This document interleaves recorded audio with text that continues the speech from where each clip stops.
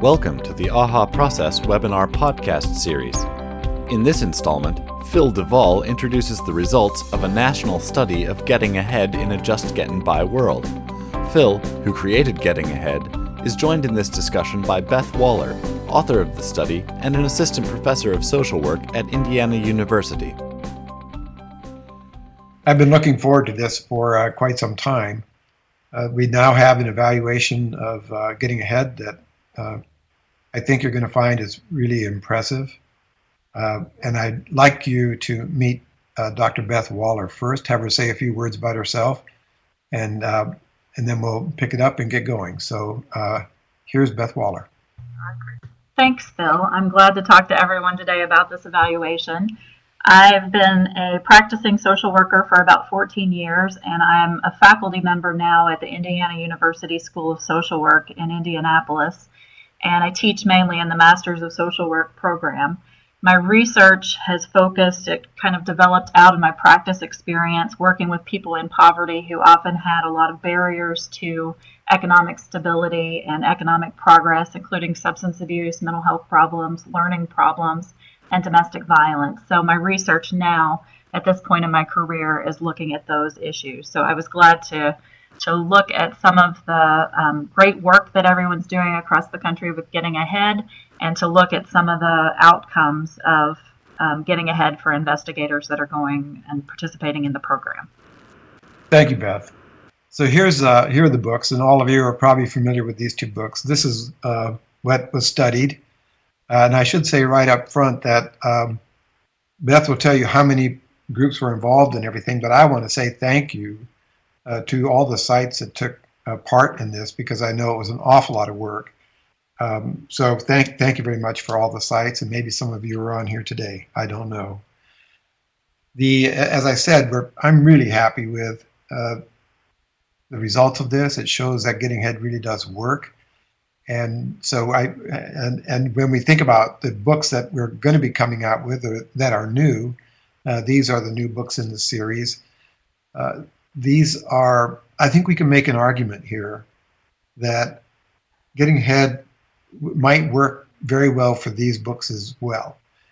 Meaning it's the same methodology, same learning experience, largely the same content. So while we can't say it's 100% that we can guarantee that Getting Ahead while getting out for reentry or Getting Ahead in the workplace or investigations in economic class in America are going to work in each of their settings. It is helpful to have this study here now. It tells us a lot about what does work. So having said that, let's turn it over to Beth and let her take us through these. And every now and then I'll step in and say a few words too, but I'm going to turn it over to Beth. Thanks, Phil. I want to echo what Phil said, that I really appreciate all of the effort of the sites that participated in this and the investigators who were willing to participate in this, because it did require a pretty lengthy survey at two different points in Getting Ahead. Investigators were asked to complete a survey during their first Getting Ahead group, and then again in their last Getting Ahead group, looking at changes that may have occurred over time. So it did take a lot of effort on the part of the sites and the facilitators, and then the investigators who were willing to give their information to help us learn from them and what they had to share. So I echo what Phil said about appreciating everyone who participated in this. So this evaluation did grow out of some work that St. Joseph County Bridges was doing in South Bend, Indiana, to try to look and see what kind of changes were occurring in investigators as they participated in Getting Ahead. And it's a national study that was looking at a number of different things and whether or not they changed. And I'll address what those things are in just a second. We looked at it was every United States adult English-speaking Getting Ahead group that we knew of during the evaluation period, which was from August 1st of last year until the end of July of this year. Phil had done some work to try to figure out what sites may be conducting groups during those times, during that evaluation period.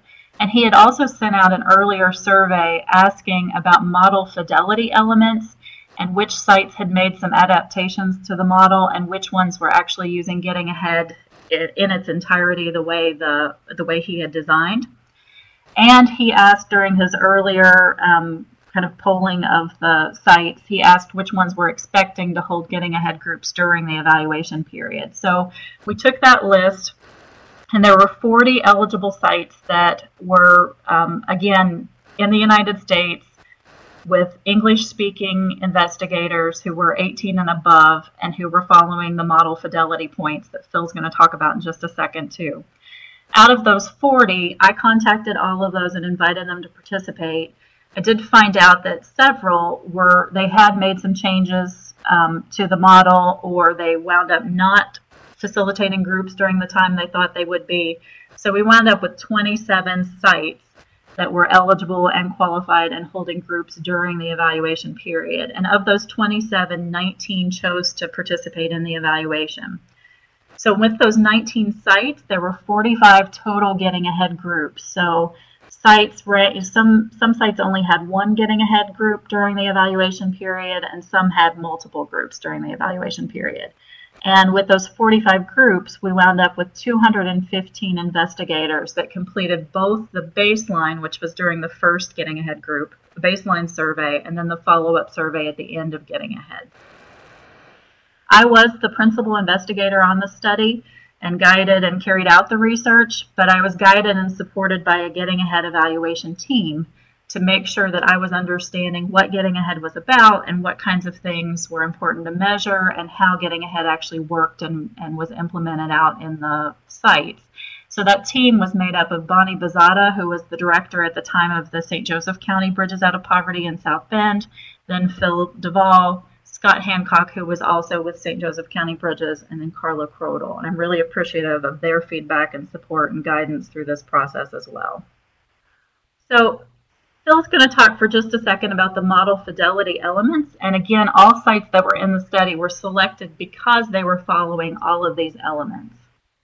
Right. I thought it was important that, if we're going to study something, we should all be doing the same thing. We don't need any more variables than there are already. So these appear in the appendix of the facilitator notes, and many of you are already familiar with them, but I'll just go over them quickly. We have to have an intention that Getting Ahead graduates will get to the planning tables in our communities, that they become powerful and they get involved. So most of the sites could say that they were already doing that, and some that were new had an intention to do that.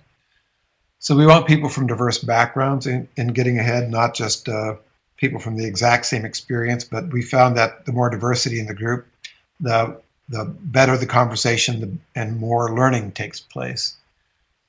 We wanted to neither add nor delete anything from Getting Ahead. We know that the learning is sequenced, and we need to have all the pieces in there so that we don't have to hit a home run with an idea, but we get to touch it 2 or 3 times during the learning process.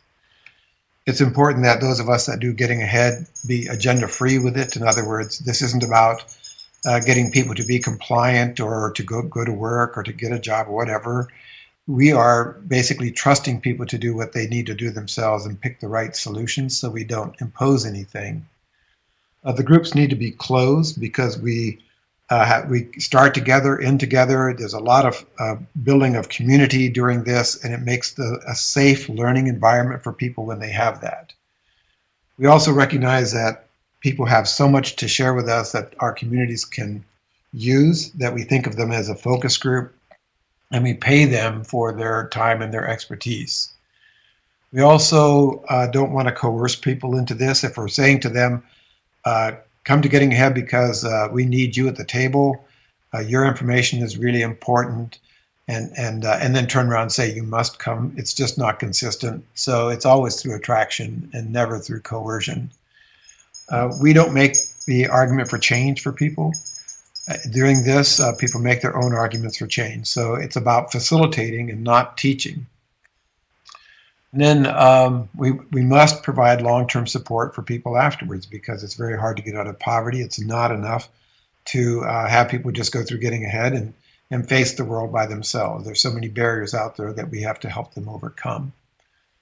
So the other piece is we want people to be collecting data together if possible. We have Empower and Charity Tracker for that purpose, but it's very important for us to be part of a learning community and do quality improvement activities as we go. And then we wanted people trained by either myself or from the licensed sites. We call them local area consultants. So we knew that there would be a consistency to the training that they got. I'll let Beth take over. Thanks. So that is important to point out that, again, all the sites that were included in this study were following the model fidelity elements. And if sites have made changes, we don't know if those changes could have improved outcomes or could have made some of the outcomes we're going to talk about worse. So it's just important to know that every site that was included was following the model. So for the study, we were trying to answer 3 research questions. One was looking just in general at what are the benefits of participation in getting ahead. The second one was looking at whether getting ahead was more effective with some subgroups than others. And you'll see in a minute when I present the results that we did look at women versus men. We looked at age subgroups, looking at the younger participants versus the older participants. We looked at racial and ethnic subgroups. We also looked at subgroups and compared outcomes based on whether or not people identified certain barriers like mental health barriers, chemical dependency barriers, and learning problem barriers. And then our third question we were trying to answer was looking at the investigators' opinions about getting ahead. So did they find it helpful? And if so, what aspects did they think were most helpful or most useful to them in their lives? So again, we did a baseline and a follow-up survey. We wound up with 399 investigators that completed the baseline, but only 215 of those completed both surveys, and they filled out the second survey at the end of getting ahead. And we don't know whether the investigators that didn't complete both surveys, whether they had actually dropped out of their Getting Ahead group somewhere along the way, or whether they had just decided not to fill out the second survey, or whether they just were missing at the last group but had made it through the whole program. We don't know. We don't have any information, but we had 215 people that actually completed both surveys. The survey was designed to try to measure changes in several things that we thought might be happening during getting ahead or might be changing during getting ahead. And those were changes in perceived stress and how much stress people felt they were under, changes in mental health and well-being, changes in their amount of hope towards the future, their goal-directed planning, and their behavior, whether they were actually making progress or making steps to reach their goals. Self-efficacy, which has to do with someone's confidence in their own ability to make changes or to do what they need to do in their life. Social support, and then overall functioning, just how well they were functioning in their life, whether they had days that their mental health or physical health was preventing them from being able to do the things they normally wanted to do. So the survey instrument was designed to measure those things. The 215 investigators that wound up in the study, you can see the demographics on this slide. The 65.6% were white, 15.8% were African American, 8.8% identified as Latino, and 9.3% identified as some sort of other racial or ethnic group. The average age was 37.6 years old. They actually ranged in age from 18 to 72. We had the majority of the sample were women, 68.7% were women, 31.3% were men. You can see employment status below gender, and 23.7% were employed full-time, 14.9% were employed part-time, 55.8% were unemployed, and then 12.1% identified as students. On the right-hand side of this slide, it talks about income, and they were asked to report all income in their household from all sources, including income that they had from benefits like TANF. And as would be expected, this was a low-income group. We had 22.2% of the sample that reported $0 in monthly income. 23.6% reported a monthly income between 0 and 500, and 24.1% reported an income of 501 to 1,000. And then you can see of course, it gets smaller from there as we go up in income. And with this household income, they were supporting an average of 2.48. people in their household on that income. So just a general overview of the outcomes. 93% of the people in the study said that they found value in getting ahead and they felt like it had been helpful in their lives.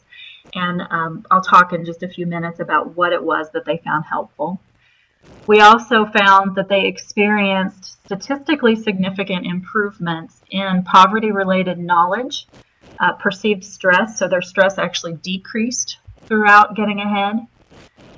They saw an improvement in mental health and well-being, in social support, self-efficacy, hope for the future, and then goal-directed behavior and planning. So we saw statistically significant improvements in these, and we were using standardized measures, standardized scales to try to measure these constructs.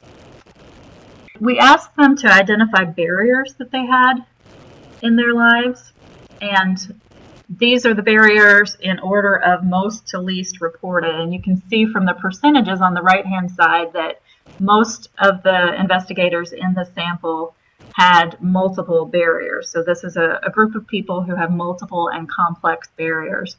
So the most commonly reported was bad credit, which 61.4% of the sample reported bad credit. 60.5% reported unemployment. Just under half reported difficulty with transportation.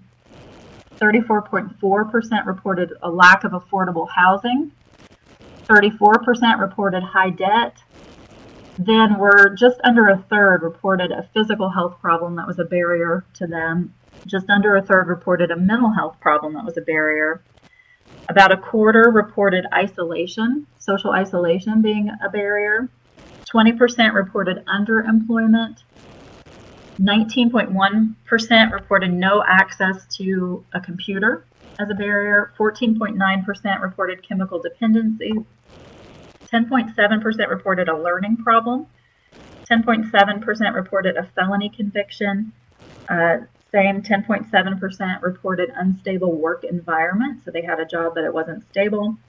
Just under 10% reported a lack of affordable child care, and then just under 10% reported domestic violence as a barrier in their life. How we measured these, the different things that we were looking at and examining as part of this investigation is on these next slides. So these were all things that we used to measure overall psychosocial well-being. So we measured stress using something called the Cohen's Perceived Stress Scale, which is 14 different questions that are designed to work together to measure overall perceived stress. And we did see a statistically significant decrease in the amount, of perceived stress that people felt between beginning and then ending getting ahead. On the right-hand side, it talks about mental health and well-being. We measured mental health and well-being using the Mental Health Continuum short form, which is a 14-item scale that's designed to measure 3 different pieces of overall mental health. So it measures positive affect and mood, which is just how good someone's feeling and whether they feel happy or satisfied or interested in life. The social well-being subscale measured their sense of belonging and whether they were able to relate to other people socially. Psychological well-being had to do with their sense of purpose in life, overall self-esteem, and whether they felt like they could manage their life well. And scores increased significantly on all 3 of these subscales. So there were improvements on all 3 of these things between beginning and ending getting ahead for the investigators in this study. We also measured overall hope using something called the State Hope Scale, which is a 6-item scale that also contains 2 subscales. One that measures goal-directed energy, so how much energy people are putting towards setting goals and thinking about goals. And then also the second subscale measured the planning activities that they're doing to begin to accomplish those goals. And we did see a statistically significant increase in both of those subscales as well as in the full scale measuring hope for the future. So improvements were noted for the investigators in their overall hope for the future. They also improved just in whether they were setting goals and putting energy towards achieving goals and beginning to plan towards achieving goals. We also measured self-efficacy, which again has to do with someone's confidence in their own ability to do the things they need to do in life. And we measured that using the general self-efficacy scale, which is a 10-item scale. And there's a typo here. It's one scale. There aren't subscales with this one. And there was a statistically significant improvement in self-efficacy throughout Getting Ahead.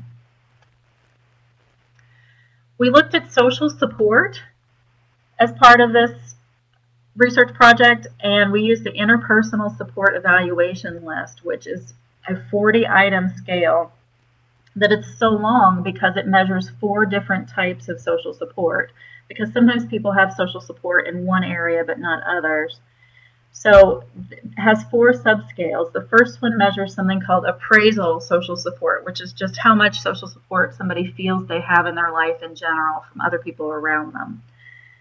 The second subscale is tangible social support, which has to do with whether they feel like they have people in their lives that can provide material assistance when needed. So if they need to borrow money from somebody for a bill, or if they need a ride to an appointment, or if they need somebody to watch their child for them. So it's whether they feel like somebody has assistance that can be offered in times of need. The third type of social support is self-esteem social support. And it has to do with whether the support in people's lives make them feel better about themselves. And then the last type is called belonging social support. And this subscale measures whether or not people feel like they belong to a social group. And between beginning and ending Getting Ahead, we saw statistically significant increases in all 4 of these subscales. So there were improvements in all of those areas for the investigators in this sample. Additionally, they reported that they were slightly more likely to know someone from a higher economic class by the end of Getting Ahead compared to the beginning.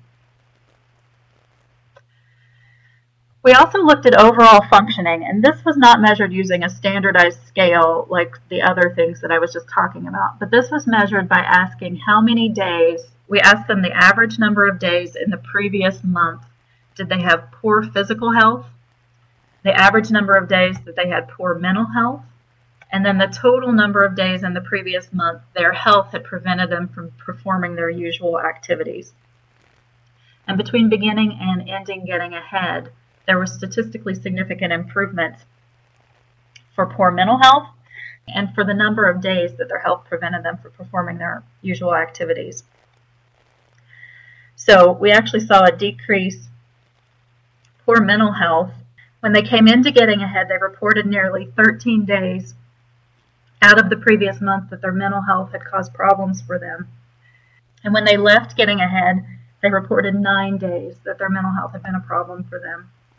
And then for this third item, when they came into Getting Ahead, they reported nearly 8 days that their health had prevented them from doing the activities that they wanted to. And when they left Getting Ahead, they were reporting 5.5 days that they had had problems carrying out their normal activities. We also looked at changes in content knowledge, and these questions came from, excuse me. We could take a quick break, or Phil, I don't know if you could just go through these questions really quick, and I'll be right back. I can speak. No problem. I can speak to these. I have to say that this report is 53 pages long, and when you get your hands on it, you're going to love going through it. There is an executive summary. I've seen some chats about that. So that's very helpful. And there are tables that lay all of this out. It's a very, very easy thing to read and just packed with information. So these items came from South Bend because they were looking at these things too. So they were instrumental in kind of getting these ideas on paper for us. So I know the self-sufficiency wage and how to find that in my area. So we're becoming more financially literate. Single moms are more likely to live in poverty than other groups. I know how much rent I can afford based on my income.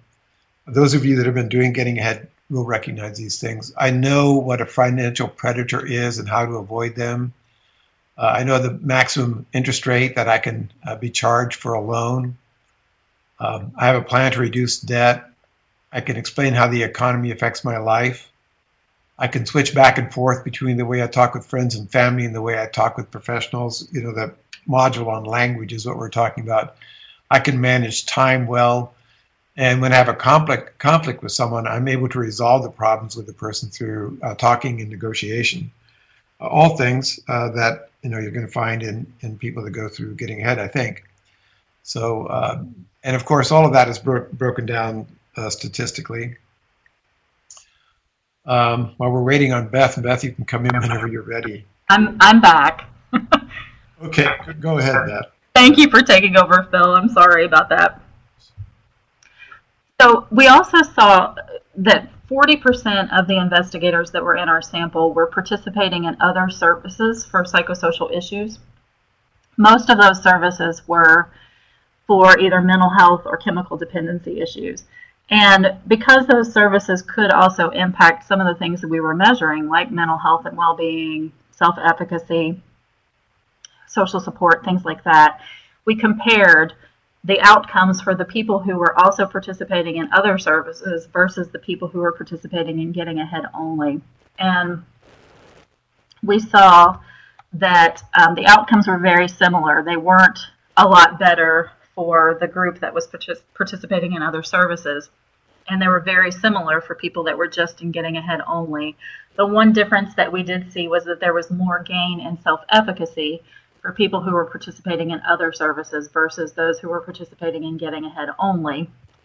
But the people that were in other services for psychosocial issues started out with lower scores to begin with for self-efficacy.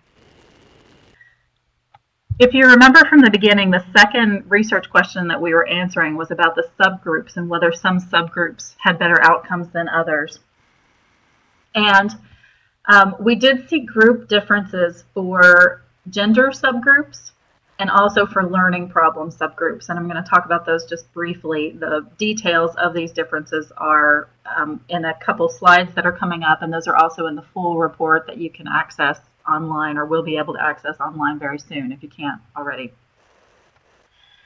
So we did notice some interesting differences for gender subgroups, and men in our sample did not experience the same improvements in mental health, self-efficacy, goal-directed behavior and planning, social support, or overall functioning that women did. And in just a second, I'll show you the slide with the details about that. And also, when we looked at learning problem subgroups, the investigators who identified a learning problem did not experience the same improvements in mental health, overall functioning, or in content knowledge that the investigators without a learning problem experienced. So this slide talks about, or shows the differences in the scores for men versus women. And again, you can look at the information in the full report, and I won't spend a lot of time on this slide, but you can see that the highlighted scores on the right-hand column are the women's scores. You've got the women's baseline score when they entered Getting Ahead, and then the women's follow-up score when they were leaving Getting Ahead. And if they're highlighted, it means there was a statistically significant improvement in that while in Getting Ahead. For men, the only things that were significant for them were self-efficacy, which is the one that's hard to see. Or no, I'm sorry. This is overall hope. So this is hope for the future did improve for men between baseline and follow-up. And then also for social support, only one of the 4 types of social support, this is self-esteem support, improved for men. And they did see an improvement while in Getting Ahead. But for women, they had improvements in everything that we were measuring. Similarly, for learning problems, you've got this column talks about the baseline score, shows the baseline score for people with a learning problem barrier. This is the follow-up score for people with a learning problem barrier. And then the right-hand 2 columns are the baseline and follow-up scores for people without a learning problem barrier. And again, you can see from the highlighted rows, although again, they're hard to read on this slide, but you can see that people without a learning problem barrier experienced significant improvements in almost every single thing that was measured. But people with a learning problem barrier did not experience a lot of the significant improvements, although they did experience a decrease in perceived stress. They did experience changes in hope. goal-directed planning, goal-directed behavior, self-efficacy, and then 3 of the 4 types of social support. Beth, could I just ask you to explain the asterisks? There are items with 1, 2, and 3 asterisks, and I don't know if it's important to others, but I think it's just fascinating what that means. That's basically talking about the p-value. Right. When we do tests of statistical significance, we're looking at the chances that the difference we see in this sample of people is actually a valid difference and not just a coincidence. And we calculate something called the p-value, and you can see at the bottom that 1 asterisk means a p-value was less than 0.05, 2 means it's less than 0.01, and 3 means it's less than 0.001. And what that means, to kind of put it in human terms, human language, is if we have a p-value of less than 0.005, that means we can be 95% sure that the difference that we see in these scores was a valid difference, that there actually was a change that occurred between beginning and ending getting ahead. If we see a p-value of less than 0.001, that means we can be 99.9% sure that the difference we're seeing in scores on these different scales are actually valid changes that happened in people that were in this study. So you can see most of these, for women in particular, were highly significant. There are 3, it indicates that it was significant at less than 0.001. So we can be 99.9% sure that the differences we're seeing were actual changes that happened in participants across their participation in getting ahead. Okay, we did look at group comparisons for Caucasian participants versus non-Caucasian participants. For age subgroups based on, we looked at the median age was 35, so we compared people who were 35 and above with people who were 35 and below. We compared based on whether they had a self-reported mental health barrier, whether they had a self-reported chemical dependency barrier, and then we also looked at whether there were differences based on whether the site was in a rural or urban area. And there were no meaningful differences between these subgroups found. So the only differences in the subgroups were the ones that I just presented based on learning problems and then also gender. Okay, so those were the outcomes. Those were the changes that we noticed between beginning and ending getting ahead for the investigators in this sample.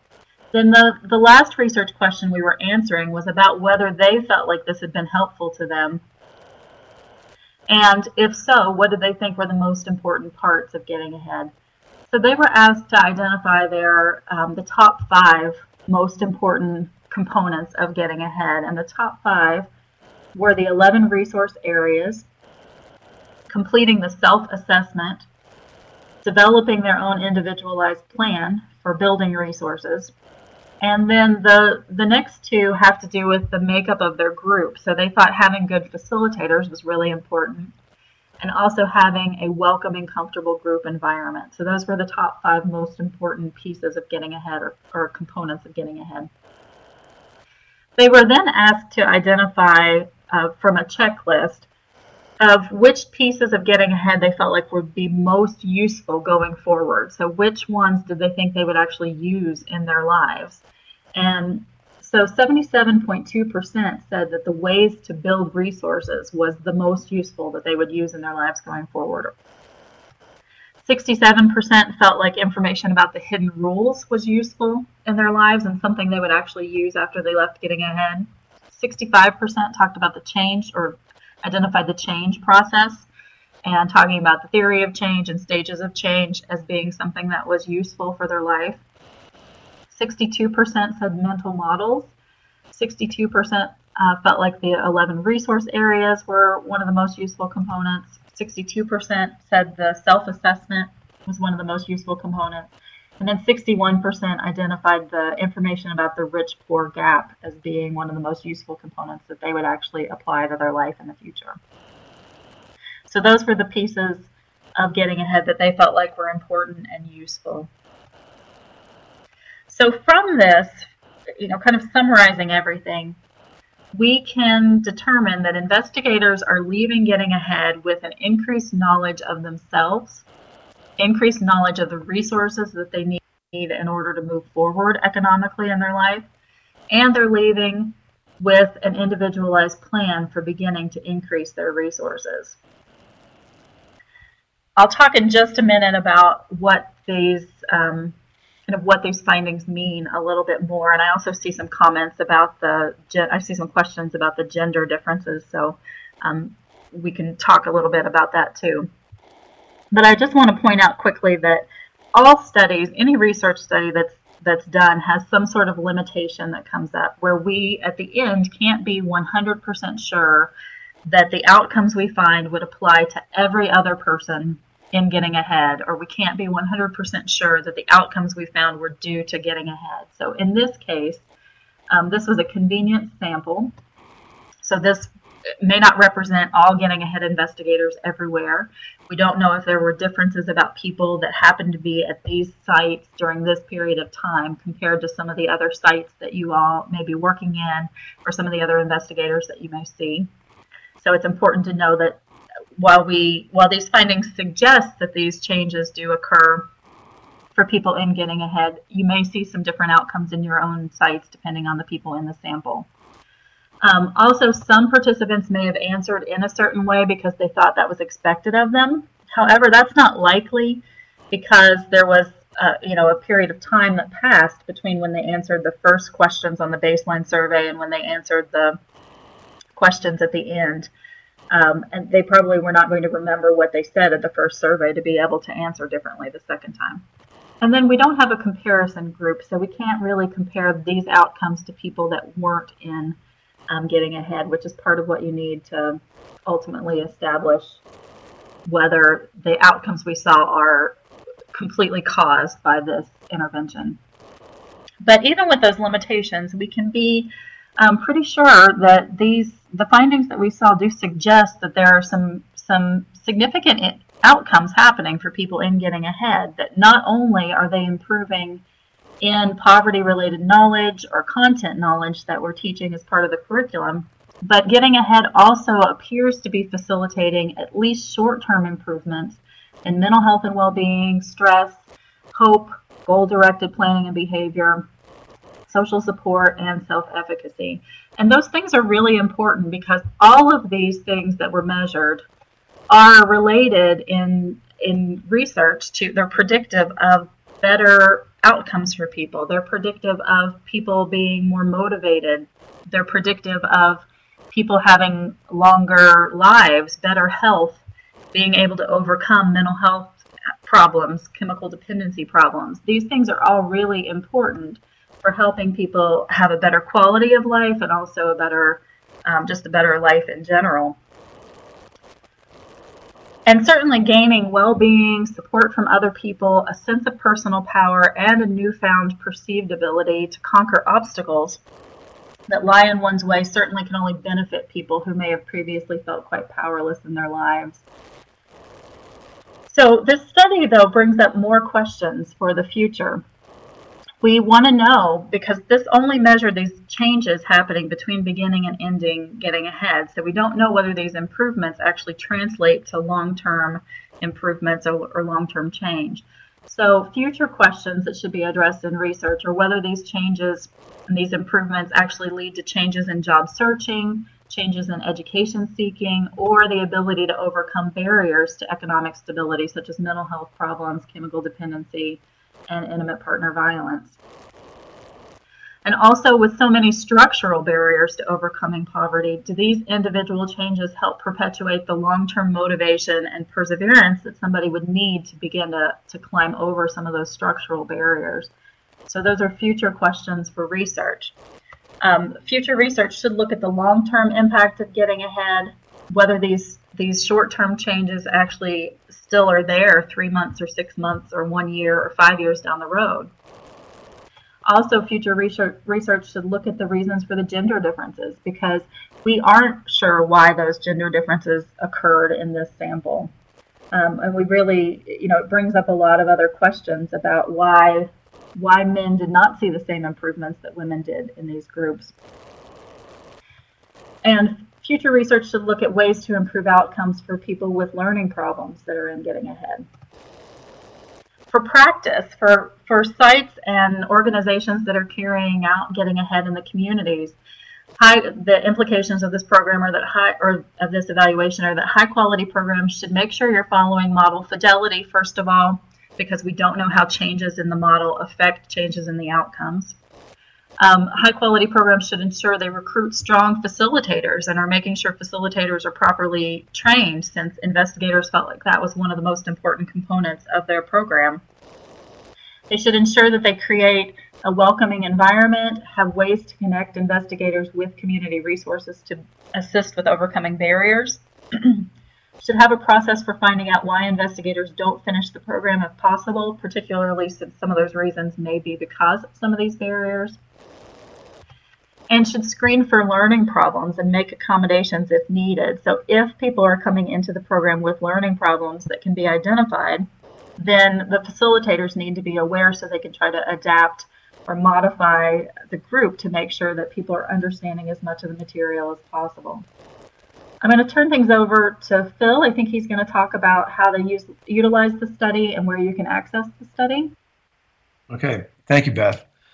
Well, I think you'll agree that the study really shows a lot of wonderful positive results, and I'm really thrilled about that. And I'm sure that we'll be talking about what to do with the issues around people with learning issues and with men. All of that is yet to be worked on. But you are probably thinking, how are we going to utilize the study? So we've created a press release for you that you can get at this website, and it's got blank spaces in there, so you can just fill in the blanks for yourself. And if you already have Getting Ahead graduates, you can put their stories in. So there's a press release that you can use. We suggest that you share it. There's instructions that go with that, so that's the second attachment there. So we suggest that you use this with funders, of course, and people in your community and whatnot. Also elected officials, state representatives, and the like. There's lots of ways that you can use this information and send them the study. And of course, they can come to this website and hear this webinar, done by Beth. So the study is available here, and I suggest you get it, print it, read it, and really digest it on your own.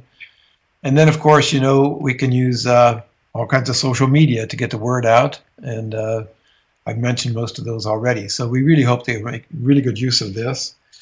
I want to, and I'll leave that up in case you want to jot down any thoughts on this. What I would like to do is just say real briefly, we have slides on this, but we're running out of time, that there is another study that is going to be conducted soon, is in the process, and it's being done by Case Western Reserve University in Cleveland, and it's paid for by the Ohio Workers, let's see, I want to get the term right, Workers' Compensation. The Bureau of Workers' Compensation has paid for this grant, and it will be in the study, and it will be done with healthcare workers, low-wage healthcare workers in 5 different facilities in Cleveland. So that'll be the next study. That'll move us one step closer to having Getting Ahead become evidence-based. So think of the study that Dr. Wahler has done as the first step. We'll have a second and then a third, and eventually we'll have this recognized as an evidence-based program. So we have a few minutes left. David, let's open it up so we can take questions. And while we're listening to people talk, we'll kind of look at what's been written out and invite people to, or ourselves to get into that conversation. I saw a couple questions come through asking whether or not you have any theories as to why men and women didn't demonstrate the same amount of improvement in the study. Obviously, it'd probably be conjecture, but I did see that question. I will ask Beth to respond to that, but let me just say that all the women in my life don't seem to think that there's any confusion about why men don't do better. But I'll let... Well, it really is conjecture. We're not sure. I looked at, once we saw these findings, the research evaluation team, and I talked about some possibilities, and I looked further into the data to see if there were any differences in the men in our sample versus the women. And I looked at whether men had or reported more barriers than women. So did they have more learning problems, which I saw was one of the questions that came up on the side. Did they have more mental health problems, substance abuse problems? Did they have more barriers that could cause problems with participating or gaining something from getting ahead? And they did not. There really were no other differences that we could see that would impact the outcomes. So that's something that really needs to be studied further in other research, because we don't know if it was something different about those groups, something different about the men in particular that wound up in the sample. We really don't know. Now, I do know from other topics, from research in other areas, that sometimes women make changes in their lives based on relationships, and group processes work really well sometimes for women. And in certain areas, men don't benefit as much from the social piece of things. So I don't know. And again, this is purely conjecture. And we really don't know what's going on that would contribute to men having poorer outcomes in this study. And again, it could just be something related to the people that wound up in this study, and it needs to be examined further. We certainly can't run with this and say that getting ahead doesn't work for men, because there's not this. These findings don't imply that. It just implies that we need some more study to figure out what's going on, and if that is still the finding in another study that looks at gender differences. A number of people have asked if there were groups that were just men and just women. Can you tell us about that, Beth? Sure. Some groups were gender specific across the whole sample. So some groups were women only, and some were men only, and some were mixed. And again, I don't know if that would change the outcome, because when you start splitting the sample into smaller groups, sometimes you wind up with such tiny groups of people that it's hard to get any information or make any assumptions from that. So I do know that there weren't any more men in gender-specific groups than there were women in gender-specific groups. So it was pretty equivalent. Thank you. David, did you pick any other questions off of there? I've seen a couple questions. This one from Mike, but I saw it 2 or 3 times about the specific pre and post questionnaire that was used, if that's available. We can make that available if that's something that people are interested in. I can send that to Phil or David, and they can post that with the results of the study if people are interested in seeing the actual survey that was used. Okay, that would be cool. Let's look here through. I think we hit all the gender questions. There was an interesting question that maybe you don't have the answer to about the proportion of, while we're still on gender, about the proportion of male versus female facilitators leading the classes, which is an interesting question, but I don't know if the data would have that in there. That's a really interesting question that actually could have impacted the outcomes, but we don't have that. The survey didn't ask anything about the gender of the facilitator. Okay, so I think then we've caught up on questions. If you have any more questions, folks, now would be a great time there in the chat on the left-hand side. Yeah. I see a comment about how this is excellent material that can be used in grant applications, and I do think that's a good thing to point out, that hopefully this is useful to all of you that are facilitating Getting Ahead and conducting Getting Ahead groups in your communities, because you can use this information to talk about what changes have been observed in Getting Ahead participants, and hopefully it will help you be able to bring in funding for your local organizations. I think that there are certain pages in this report that I highlight, and I have Post-it notes hanging off of and everything, and I think you'll do the same when you get into this. So I really encourage you to read it in depth so that you can answer questions for people. I think this is going to be so helpful for Bridge of Sites across the U.S. to take to funders and to when we write grants, as Beth was already saying. This is going to be a huge help. There's a question from Deborah about planning to update the GA Facilitator training. I believe it was updated fairly recently. Is that right, Phil? Yeah, I mean, it's always a work in progress. We keep moving forward, So we're into new books and for reentry, the book for the workplace, and so on. I think that when we talk about model fidelity, we need to be able to leave room for innovation. I don't mean to stifle innovation, but when I asked for model fidelity, but we wanted to have a study that shows what we think is the model, and then see if we're actually delivering on it. That doesn't mean that we can't innovate in the future and do things differently. So all of that, I think we have a pretty vibrant learning community. We do talk with each other quite a bit at conferences and in webinars and in training sessions and so on. So I think we want to keep that up. Richard is asking, Phil, if there are any surprises for you in the reporting. For me, I think one surprise was the number of people that didn't complete, 56%. And we don't know what the reasons were. As Beth said, they might not have been there that day or something as simple as that. But we know there are cities that have put 700 people through Getting Ahead. And it's not like we're not tracking that kind of thing. And what we're hearing consistently is that the completion rate for people going into Getting Ahead is like 80%. So that is one thing that really does surprise me. I'm a little bit surprised about men as well. I mean, I know what's happening with the prison book, and we keep getting really strong feedback from gender-specific groups, all men, that are in prison, where it's going to be pretty hard to develop a really safe environment to have a conversation. They seem to be really enjoying this learning methodology where they get to talk about things and not be taught at. So I'm a little surprised about the piece on the men, but we can look into it, and maybe in the next study that we dive into, we can try to suss some of that out.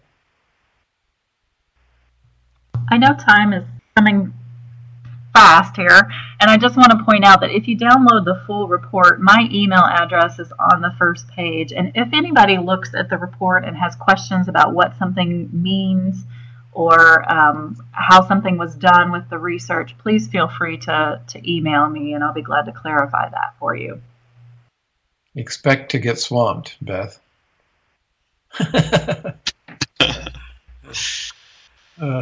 That's a really kind offer. But I think, this just gets you thinking, doesn't it? I mean, when I'm sure all of you are just going, wow. And when you get into it, all these questions will come up. So really invite you to dig in. I want to thank Beth for doing a great job.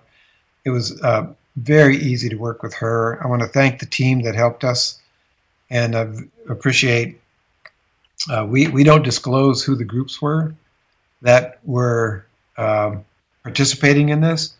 So, but I want you all to know that we're very, very appreciative. Beth, do you have any final words for folks? No, I just echo your thanks again, and thank you for funding this evaluation and for supporting this. Yeah, it's my pleasure. Thank you to both of you for taking the time to give the webinar. We do appreciate it. Thank you, David. Thanks again. Thanks, Beth.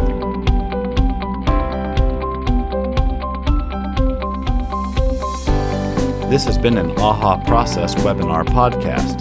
Visit ahaprocess.com for more. Royalty-free music courtesy of Sound.